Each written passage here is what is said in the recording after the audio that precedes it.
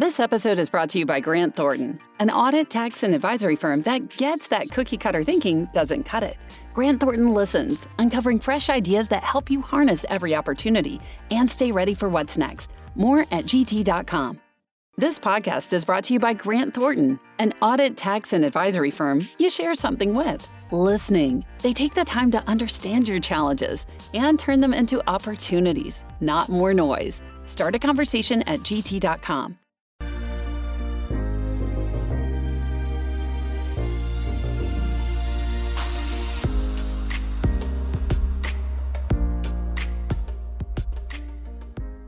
And welcome to the X Zone, everyone. I am Rob McConnell, and we're coming to you from our broadcast center and studios in Hamilton, Ontario, Canada, on the X Zone Broadcast Network, Talkstar Radio Network, Mutual Broadcast Network, iHeart Radio, Xena Radio, and of course, Simul Radio and Simul TV. If you'd like to send me an email, it's very simple, xzone@xzoneradiotv.com, on all social media sites, X Zone Radio TV. And to find out about the programming we have available for you 24/7, 365 on the X Zone Broadcast Network, visit www.xzbn.net. My guest to this hour, X Zone Nation, is Larry Holcombe. And a little bit about Larry. His introduction to the world of ufology came in the late 1950s after reading Major Donald Kehoe's Flying Saucers Are Real and Flying Saucers from Outer Space that were found in his high school library. These books started a 50-plus year study and avocation into mainstream research of the most important story in history of mankind. Joining me now is Larry Holcombe. And Larry, welcome to the X Zone. Well, delighted to be here, Rob. I hope you can hear me all right. It sounds like you're right next door to me in the next studio, my friend. Wonderful. Larry, tell me more about your interest in UFOs. Well, as you stated, my interest started in 1960 after reading a couple of Donald Kehoe's books, Flying Saucers from Outer Space and Flying Saucers Are Real, I believe. I've got those titles correct. And his passion for the subject just drew me into it. There were other books written by people in that same time frame. George Adamski is one that I consider to be a kook. Although Adamski has gained some degree of respectability in later years, but I still hold him in the fringe area of ufology, or flying saucers, as I like to call them. Let me ask you this then, Larry. Why do you give credibility to Kehoe and not Adamski? Well, Kehoe was a respected Marine Corps aviator. He was a major, he retired a major. That's not any great rank, but in those days, between the world wars, there were promotions were slight. And Kehoe had a great deal of friends within the Pentagon that respected him, and he respected them highly. And Kehoe was originally a skeptic of this flying saucer issue, and only got into it because Ken W. Purdy, the editor of True Magazine, brought him to New York and told him he wanted him to do research on flying saucers and write an article on it.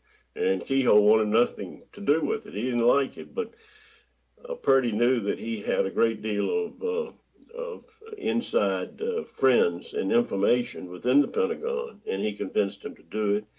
And within less than a year, Kehoe turned from a true skeptic, to a true believer.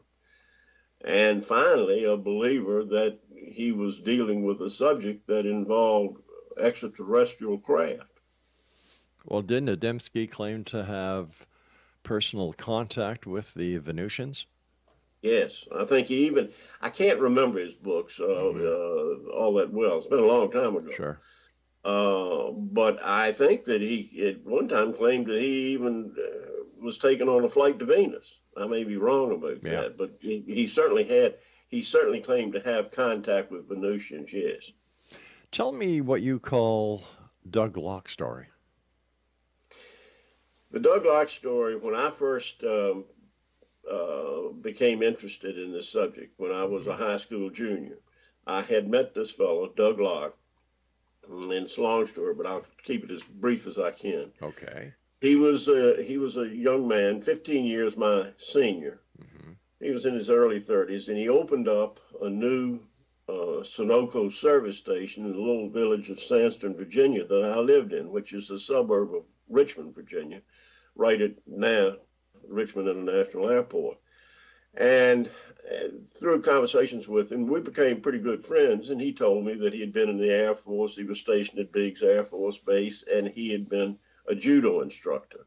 How that happened, it's a long story, but it involved Curtis LeMay deciding that he wanted a judo program for pilots to be taught judo, and he wanted 24 judo instructors, and he turned it over to his subordinate, General Thomas Power.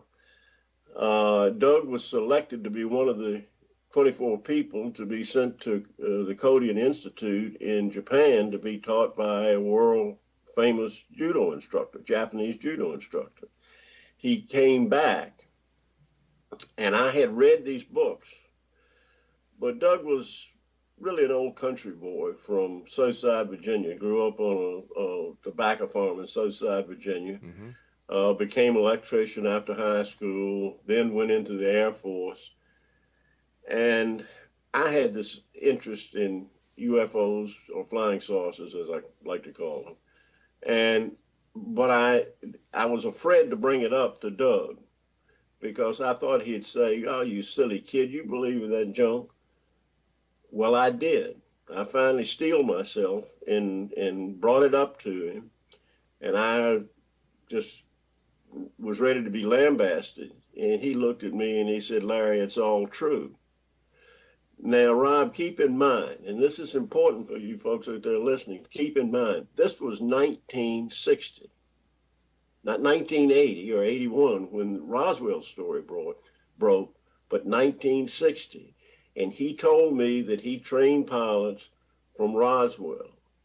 He trained one bomber pilot that told him of flying crash saucer debris from Roswell to Wright Field, mm-hmm. Wright-Patterson Air Force Base. Right. Now, Doug didn't have any way. He was just an airman teaching judo, and he was telling me stories these pilots had told him. Obviously, the pilots were under some level of security or clearance back then. I don't know what it might have been back then, but of some level. But they felt close enough to their judo instructor to tell him these stories off the record. Doug told me, and there were many pilots that chased these saucers that told him they scared the living hell out of them, that these things did things that they couldn't believe. And this was all over New Mexico, which, of course, we were testing atomic bombs. We were firing B-2 rockets. So what you have is a man in 1960 that mm-hmm. told me a story that absolutely overlaps the story that broke through Stanton Friedman and several others, Don Schmidt, in 1980, the books that were written in 1980. So the story broke then. I knew about it 20 years before then. I'd never heard of Roswell. Didn't know what Roswell was, didn't know where it was. I mean, I knew it was in New Mexico, but I'd never heard of it before. So I knew in 1960 a story that was the same story that broke, that this airman couldn't have known the story that was going to break in 1980. So there's only one fly in the ointment. Either it is absolutely true, and this is a major backup to the Roswell story. Or I personally have made it up myself, and I assure you I didn't. Actually, there is one more possibility, and we'll talk about that when we come back from this commercial break. Exonation, my guest this hour is Larry Holcombe. His website is www.larryholcombe.com. And this is the X Zone, a place where people dare to believe and dare to be heard. It's a place where fact is fiction and fiction is reality. And we're coming to you in our 29th year from our broadcast center and studios in Hamilton, Ontario, Canada. My name is Rob McConnell. Don't go away.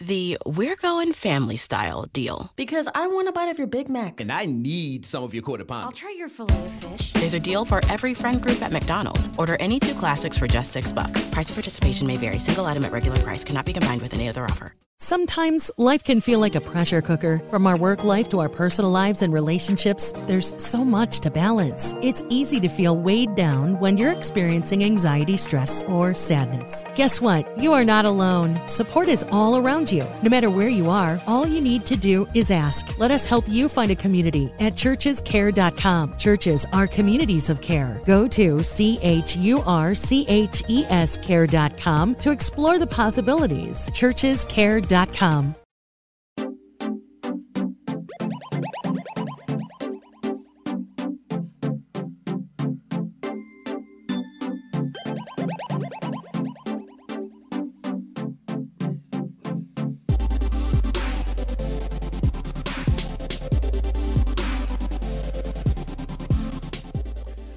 Larry Holcombe is my guest this hour. Exonation, www.larryholcombe.com. And you know, Larry, there was, in my opinion, one more explanation. Here you've got a bunch of aircraft pilots who may have witnessed something. They didn't know what they had witnessed or been part of, going back to 1947. Pilots get together. Pilots exchange stories. I'm not saying that the pilot did not tell you the story and you had your first insight into the Roswell incident going back to 1947 because Stanton Friedman and the other boys hadn't written their books yet. So I think that third possibility also plays a major part in the probable story that you gave us before. What's that? Well, that I just said it. You know, I'll repeat myself. You've got a pilot who may have been in Roswell, New Mexico, or he may have heard a story about something that may have happened in Roswell, New Mexico, and he related it to you. It doesn't mean that it really did happen. It doesn't mean that it didn't happen, but there is more than two possibilities as to the existence of the story. Well, you've got pilots from Roswell, a number of pilots from Roswell. I've often wondered if the bomber pilot that told him about flying crash debris to right field was Pappy Henderson. But he had fighter pilots that chased these things.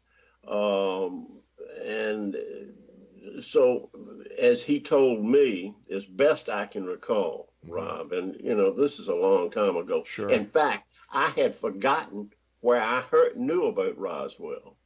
I went back and reread the Kehoe's books to see if he talked about Roswell. Nobody talked about Roswell back then.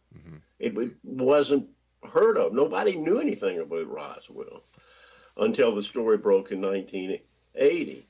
But here this man is telling me that he had a number of pilots that told him not about one instance, but about a number of instances, and primarily pilots that flew out of Roswell. That was their home base.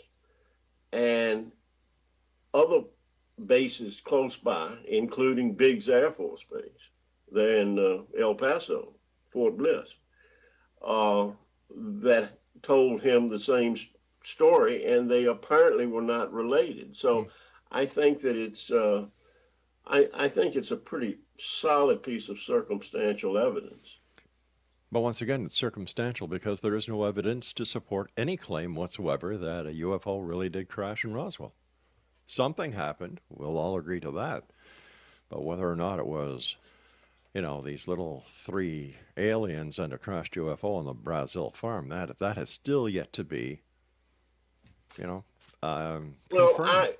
I certainly I agree with you. Yeah. But I've studied it long enough and spent enough time with it that I believe that the mountain of circumstantial evidence indicates to me that that's the story.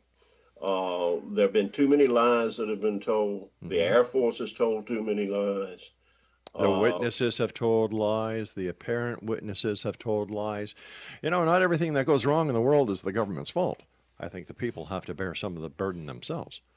Yes, but when you have close to 200 witnesses now, I think that says a great deal about the accuracy of this circumstantial evidence. And I don't buy into all of the stories. Believe me, not anyway. Sure. But I think that there are some very, very legitimate people. And I know that there's also been some researchers in Roswell that have shaded the truth and done things that I'm not very happy with. Well, it just isn't the I'm not going to mention names. It certainly wasn't Stanton Friedman. I've known Stan for a long time, and he's the straightest arrow. Wow. Yeah. Okay, but when it comes to the Roswell case, everybody gleams over the part that Jesse Marcel is the biggest case against Roswell. His credibility as a base intelligence officer went out the window, and anything that has to do with the Roswell case from the time Jesse Marcel picked up the stuff at Mark Brazel's house and on the way back to the base, what does he do? Oh, he decides to go home and let his wife and son play with evidence. I was a police officer for a number of years, and one thing I would never do is bring evidence home to let my kids play with it. Because as soon as you do that, the chain of evidence custody is shot. That case is dead. And yet, nobody talks about how Jesse Marcel screwed up. Well, that's an interesting point. But then, why did Colonel Blanchard, the base commander, let Walter Hart, the public information officer, issue a statement to the press? Maybe and it was the media that they had a flying disc. Well, maybe the information came from the intelligence officer who screwed up. Listen, once again, Blanchard saw the evidence. He held it in his hand. But he didn't know what he was holding.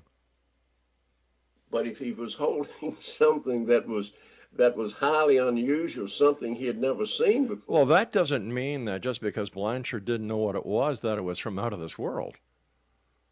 But it's strange that he would say that it was. Hey. Oh, well, excuse me. He didn't say that it was. He said they'd recovered a flying disc. Right. Now, we also know for a fact that after World War II, a number of German scientists were brought over to the United States. And we also know for a fact that the Germans were working on aircraft that looked like flying saucers. Is it possible that in the testing area of New Mexico, that this research was being continued?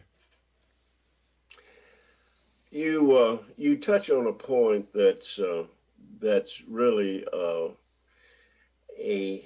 something that gets under my skin as far as how advanced the Germans were and what the Germans were doing. There's no question that they were experimenting with some highly advanced technology, aircraft and material. Okay. But so were we. We developed the atomic bomb. But we didn't develop the rockets that took man to the moon. If it wasn't for von Braun, the Americans would not have beat the Russians to the moon. In fact, the Russians beat the Americans to the moon. They just put the first man on the moon, the Americans. So. Certainly, von Braun needs a great deal of accolades. Well, what about Einstein? What he did. What about Einstein? We also had our own good scientists. Einstein wasn't. As a matter of fact. Oh, wait a second. Hold on here. Albert Einstein wasn't a born American, and yet he was the one who came up with the formula for fusion. Well, I can't argue with you on that, but I think that we had some awfully fine scientists ourselves. Okay, so the British did. Mm-hmm. The British had a better jet engine than the Germans did. The Germans just put it into operation, and the British, I won't say too dumb, but they had the Whittle jet engine was a far better engine than the Germans had developed. There's an old saying that the man who invented the paperclip made a little bit of money. The man who decided to put those little ridges in the paperclip made millions. That's interesting. Mm-hmm. I'm not saying, listen, I don't want to bring politics into this. I'm just saying that the people in Roswell were not totally in the know of what the other divisions of the United States Air Force, Army, Marines, and Navy were up to. We know that everything is compartmentalized when it comes to government projects. Right. So I believe that whatever did happen in Roswell, something did happen there.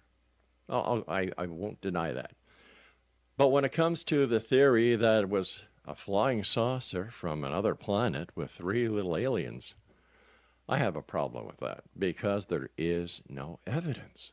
There's circumstantial evidence, but all that circumstantial evidence went out the window the second that Jesse Marcel deviated from driving from the Brazil farm to the base, because as soon as he went to his house, took the evidence from his vehicle, of an official U.S. vehicle, into the house and let his son and wife touch it or even see it, that case is over.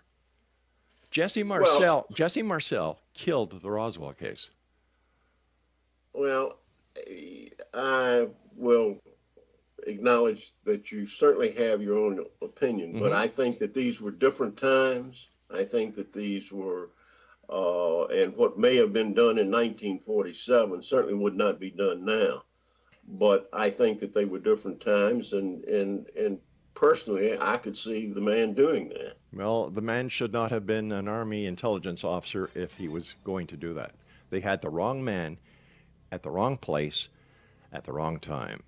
We'll be back at the other side of this commercial break with the news as we continue here in the X Zone from our broadcast center and studios in Hamilton, Ontario, Canada. My name is Rob McConnell. Don't go away.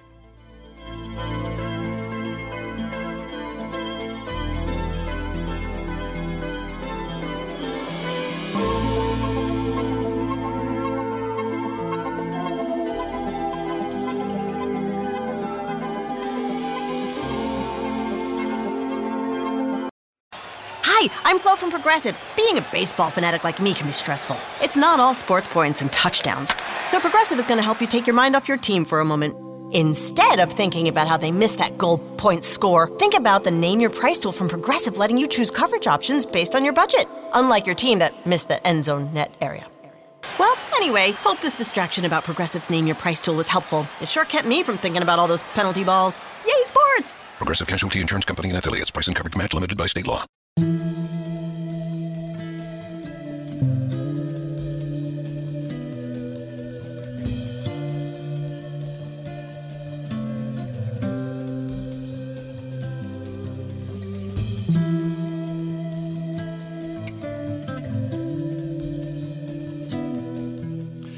Larry Holcombe is our special guest this hour, Exonation, www.larryholcombe.com. Larry, we were talking about the Roswell case and how it was handled. And you said before we went to the commercial break, there were different times. Things were done differently.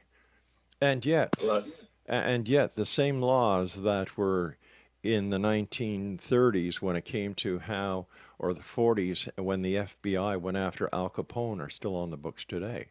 The case was built on evidence because of the laws that were in place. So I will agree with you that that it was after World War II, things may have been, but once again, I cannot go along with anyone being in any profession, especially military, especially intelligence, especially law enforcement, who decides, well, it's just after World War II. This could be a crashed UFO. It could be a, crashed enemy aircraft. I'm going to bring it home and show my wife and kids because I really think that this is substantial.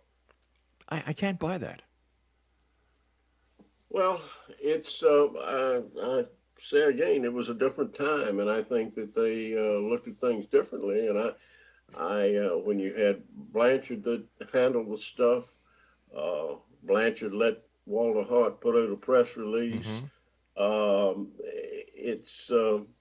And keep in mind, and I shouldn't say keep in mind, I'm sure you know this, the 509th group, bomb group, had the pick of the litter. Sure. This was the best of the best. Right. And so how could Marcel be the chief intelligence officer? He wasn't part of the he wasn't part of the 509th bomb squadron. What do you mean he wasn't part of 509? He was a base intelligence officer.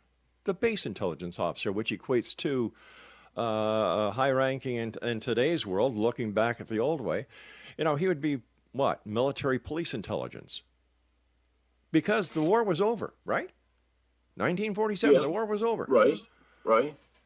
Could it, this is how I think it might have happened.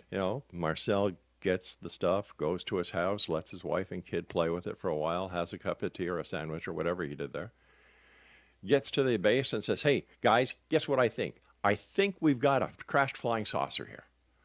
Whoa, hey, wait a minute, 509th Bomber Squadron, bunch of great guys, Nagasaki, Hiroshima, atom bomb. Wow, let's add this to our collection and to our trophies.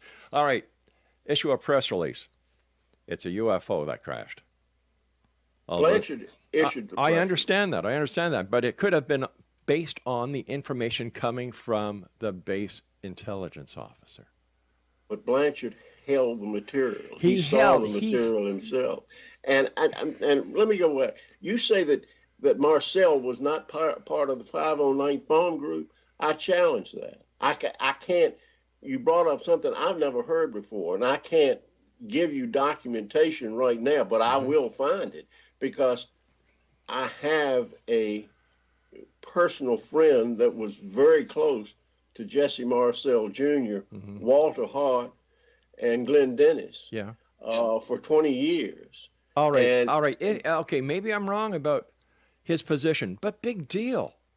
That has nothing to do with anything when it comes to the alleged retrieval of a crashed UFO. Everybody skips over the details when it comes to this case because everybody wants to believe. That's why there's no physical evidence. Because everybody is so willing to take what is circumstantial evidence, and they're saying, well, you know what? Based on the circumstantial evidence we have, this case could be, won in a court of law, which is a bunch of bunk because it couldn't. But that's another story for another show. They don't look for the physical evidence because the physical evidence has never turned up since 1947. Not in. Oh, you're right. It hasn't turned up. There has not. But it exists. How do I you believe it sincerely exists. You believe based on circumstantial evidence and alleged witness accounts. But you yourself, sir, have never seen it. Neither has anyone else who has ever written a book or goes out on a speaking tour or appears on any of these reality TV shows. Where it comes to Roswell, it's all speculation. Well, there are a lot of people in prison that have been convicted on circumstantial evidence. But we're not talking about a crime here, sir. We're talking about an alleged UFO crash. We're saying, you know what? The government of America has lied to us. That's what you're saying. Wait, anybody? Do you believe that? No, I don't believe that the government is suppressing any information on Roswell unless it's for a matter of national security, which, in my opinion, goes towards some experimental aircraft or something experimental that they were working on. I don't believe in the UFO hypothesis. I really don't, because there is no evidence. Well, you've got a lot of people on your side, that's for sure. And let me say this, Rob. Sure. I'm a skeptic. You might not believe it, but I'm a skeptic of a great many of the stories that are told by many people. I have a hard time accepting individual sightings, for instance, of UFOs without any backup, without any radar backup, without any several forms of backup. Right. But there are some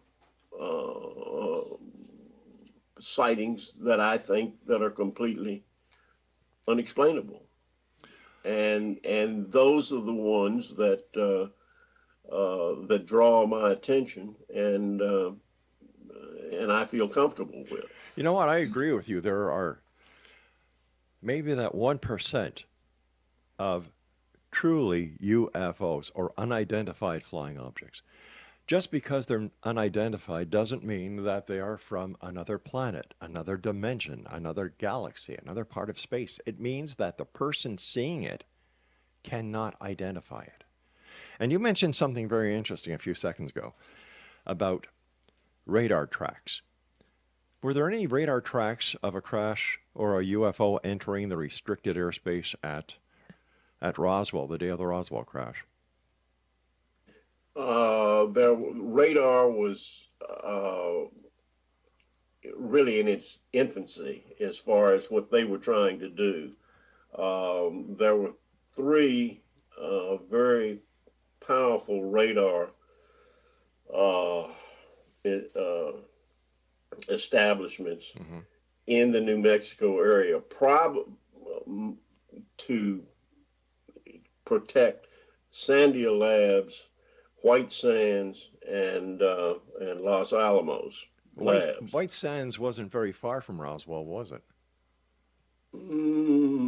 Probably a couple of 100 miles. Okay, but what about the civilian radar tracking systems throughout the rest of the state's air traffic control zones? Was there any radar tracking that correlated with not in 1947. You mean commercial aircraft radar wasn't used? You, to my knowledge, and I stand corrected on this, but radar was so new, such a military instrument, right? That there was no civilian radar tracking of airliners per se at that time. Let me ask you this, Larry. Here you've got the Roswell Air Force Base with the 509th Squadron, the nuclear squadron. Would it not make sense that after the attack on Pearl Harbor that the United States government would have done everything in their power to secure the Roswell site? Well, wouldn't one of the first things... Wait a second. Would they have not put a radar installation there? They used it in Hawaii. Why wouldn't they put it in Roswell? Those radars were very infantile. They were very unsophisticated. We were developing very high, sophisticated new radar systems. Okay. One was at Moriarty. One was at Continental Divide, and one was near Roswell, which created a triangle around White Sands, Sandia, and Los Alamos. These installations were self-contained installations that had their own barracks, their own mess hall, and a very powerful generating station that was generating a tremendous amount of power for these radar installations. And this was before DuLine. Okay. Once again, why wouldn't these radar units not have picked up anything that was over the Roswell airspace then if these radar systems were so powerful? Oh, I think they did. But yet nobody's brought that up in a book. Nobody from Sure. You know, why not? I mean, that could have been looked at. Many people that have testified that these objects were tracked by radar all the time. I'm talking about the alleged UFO crash in Roswell. I'm not talking about any other case right now. Because up until it seems that Roswell is the mecca of ufology. And it's, like I still can't understand why they have Roswell days, why they turn it into a circus, but I understand the town and the city makes a lot of money. Listen, you and I've got to take our final break. Please stand by. X-Zone Nation will return on the other side as we wrap up this hour here in the X-Zone with Larry Holcombe. Don't go away.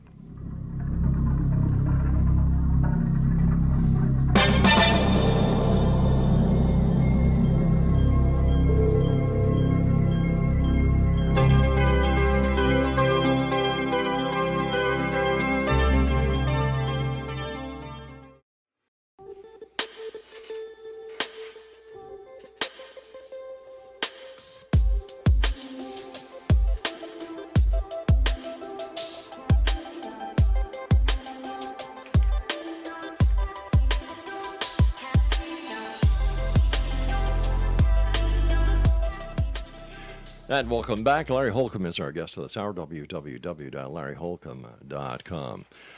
All right, let's get away from Roswell because, I'm sure you're tired about talking about it. I know I am. That's fine with me. All right. Do you yourself believe in ET visitation? And if so, why? Yeah, I think there's enough evidence to indicate that there probably is extraterrestrial visitation here, and probably has been for some years, maybe even going back to biblical times. But I don't get into that. I'm strictly from the 1940s forward, and my main thrust is what I call flying saucers. I don't like the term UFOs, never have. It's too all-encompassing. And so I guess you would say that my research is in nuts and bolts flying saucers. I'm not even that interested in extraterrestrial beings, but I'm a nuts and bolts flying saucer guy. And what kind of nuts and bolt flying saucers do you write about? Well, have you read my book? Nope. Oh, okay. Starting with the reported crash of a saucer in Cape Girardeau, Missouri. Yeah, that's going back to what, 1941? 41. The air raid over Los Angeles in 1942. The great Washington merry-go-round in July of 1952, the extraordinary case of Japan Airlines 1682, Up in Alaska. Yeah. These cases that can't be explained. The missiles that were attacked by some sort of object in Maelstrom Air Force Base. Yeah. That has been discussed at length by a friend of mine, Bob Salas, who was launch control officer there. You don't become a launch control officer of a nuclear missile installation if you're a fool. But let me ask you this: as a member of the United States Air Force, aren't these people sworn to secrecy about events that happen? Yes, they are. Then why did he break his oath of secrecy? Because he read about it in a book, and I think it was Timothy Good's book, Why the name escapes me right offhand, but his first book, he read about the Maelstrom event there. He had, I believe, an attorney contact the Air Force, not mentioning UFOs, but saying that they had an event at Maelstrom that he had been sworn to secrecy. Was it still a classified matter? He got a letter back, or the attorney or whoever it was, got a letter back from the Air Force, from the government, saying, yes, it is still classified, but we will now declassify it because of all of the years that have passed, which the letter from the Air Force relieved Salas of his obligation, and he could talk about it. Does that seem strange to you? No. Wait, yeah, something, let me see if I understand these right. Something strange, weird, bizarre shuts down a nuclear missile base, and the government says, oh, it's all right to talk about it. We can release the information because it happened so long ago. That makes sense to you? Well, that's what happened. And things are declassified all the time. Again, he never mentioned flying saucers. He just mentioned that the missiles were shut down at Maelstrom, and he got official confirmation from the government. He had signed a non-disclosure agreement. Right. Bob told me for years, until he read about this and got this letter, he never even told his wife about it. He never mentioned it. But once he was cleared to discuss it, he discussed it, and he's gone public with it. Oh, I know. I've had him on the show. Oh, really? Yeah. Did you not believe him?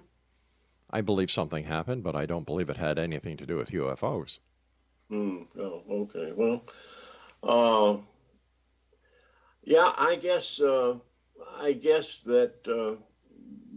there are folks like yourself that really want hard evidence.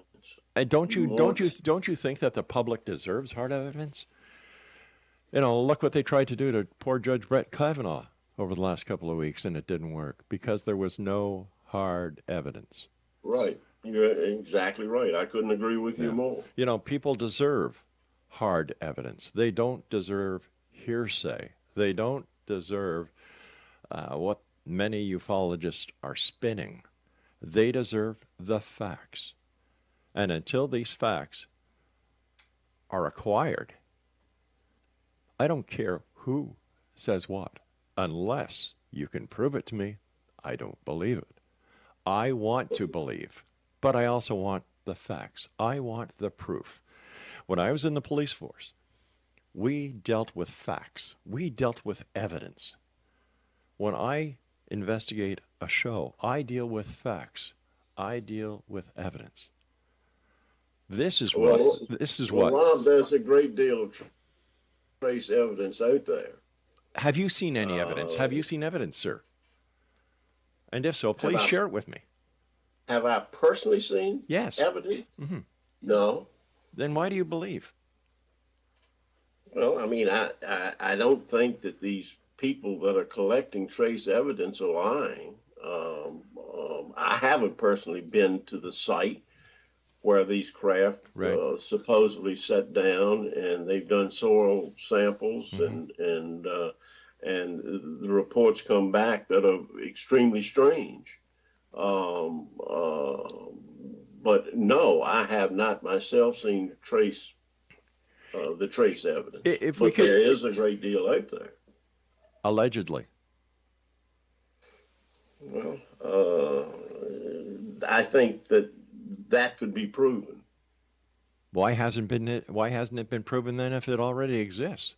I think it has. It's just people don't read about it, don't accept it, or for don't whatever care. Reason. I don't know. Yeah. Is it possible that the UFO community is responsible for dumbing down America when it comes to UFOs? No, I think that the United States government is responsible for dumbing down the population. Oh, when it now, comes now, to now, UFO. now. Now, there's no proof of that. Once again, you're starting to sound like a Democrat at the Hey. hearings for poor Judge Kavanaugh.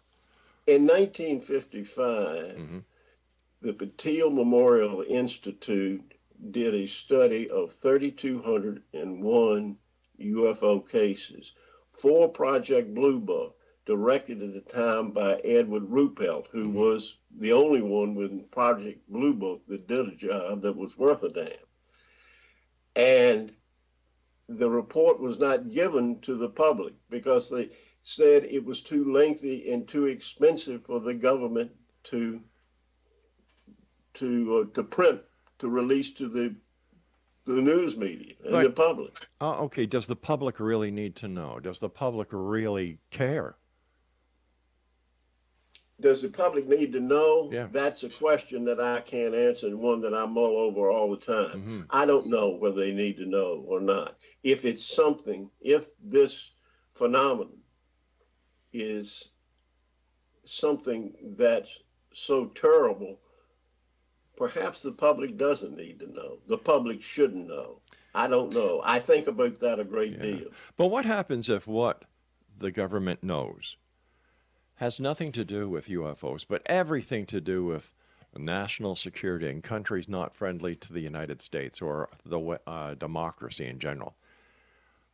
By ufologists pushing and pushing and pushing, can you blame the government for doing whatever they can to secure the freedom and the democracy of the United States of America, as well as any other country that is friendly with them?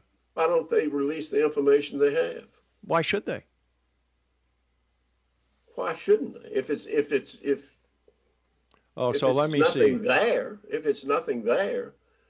if it can be proved.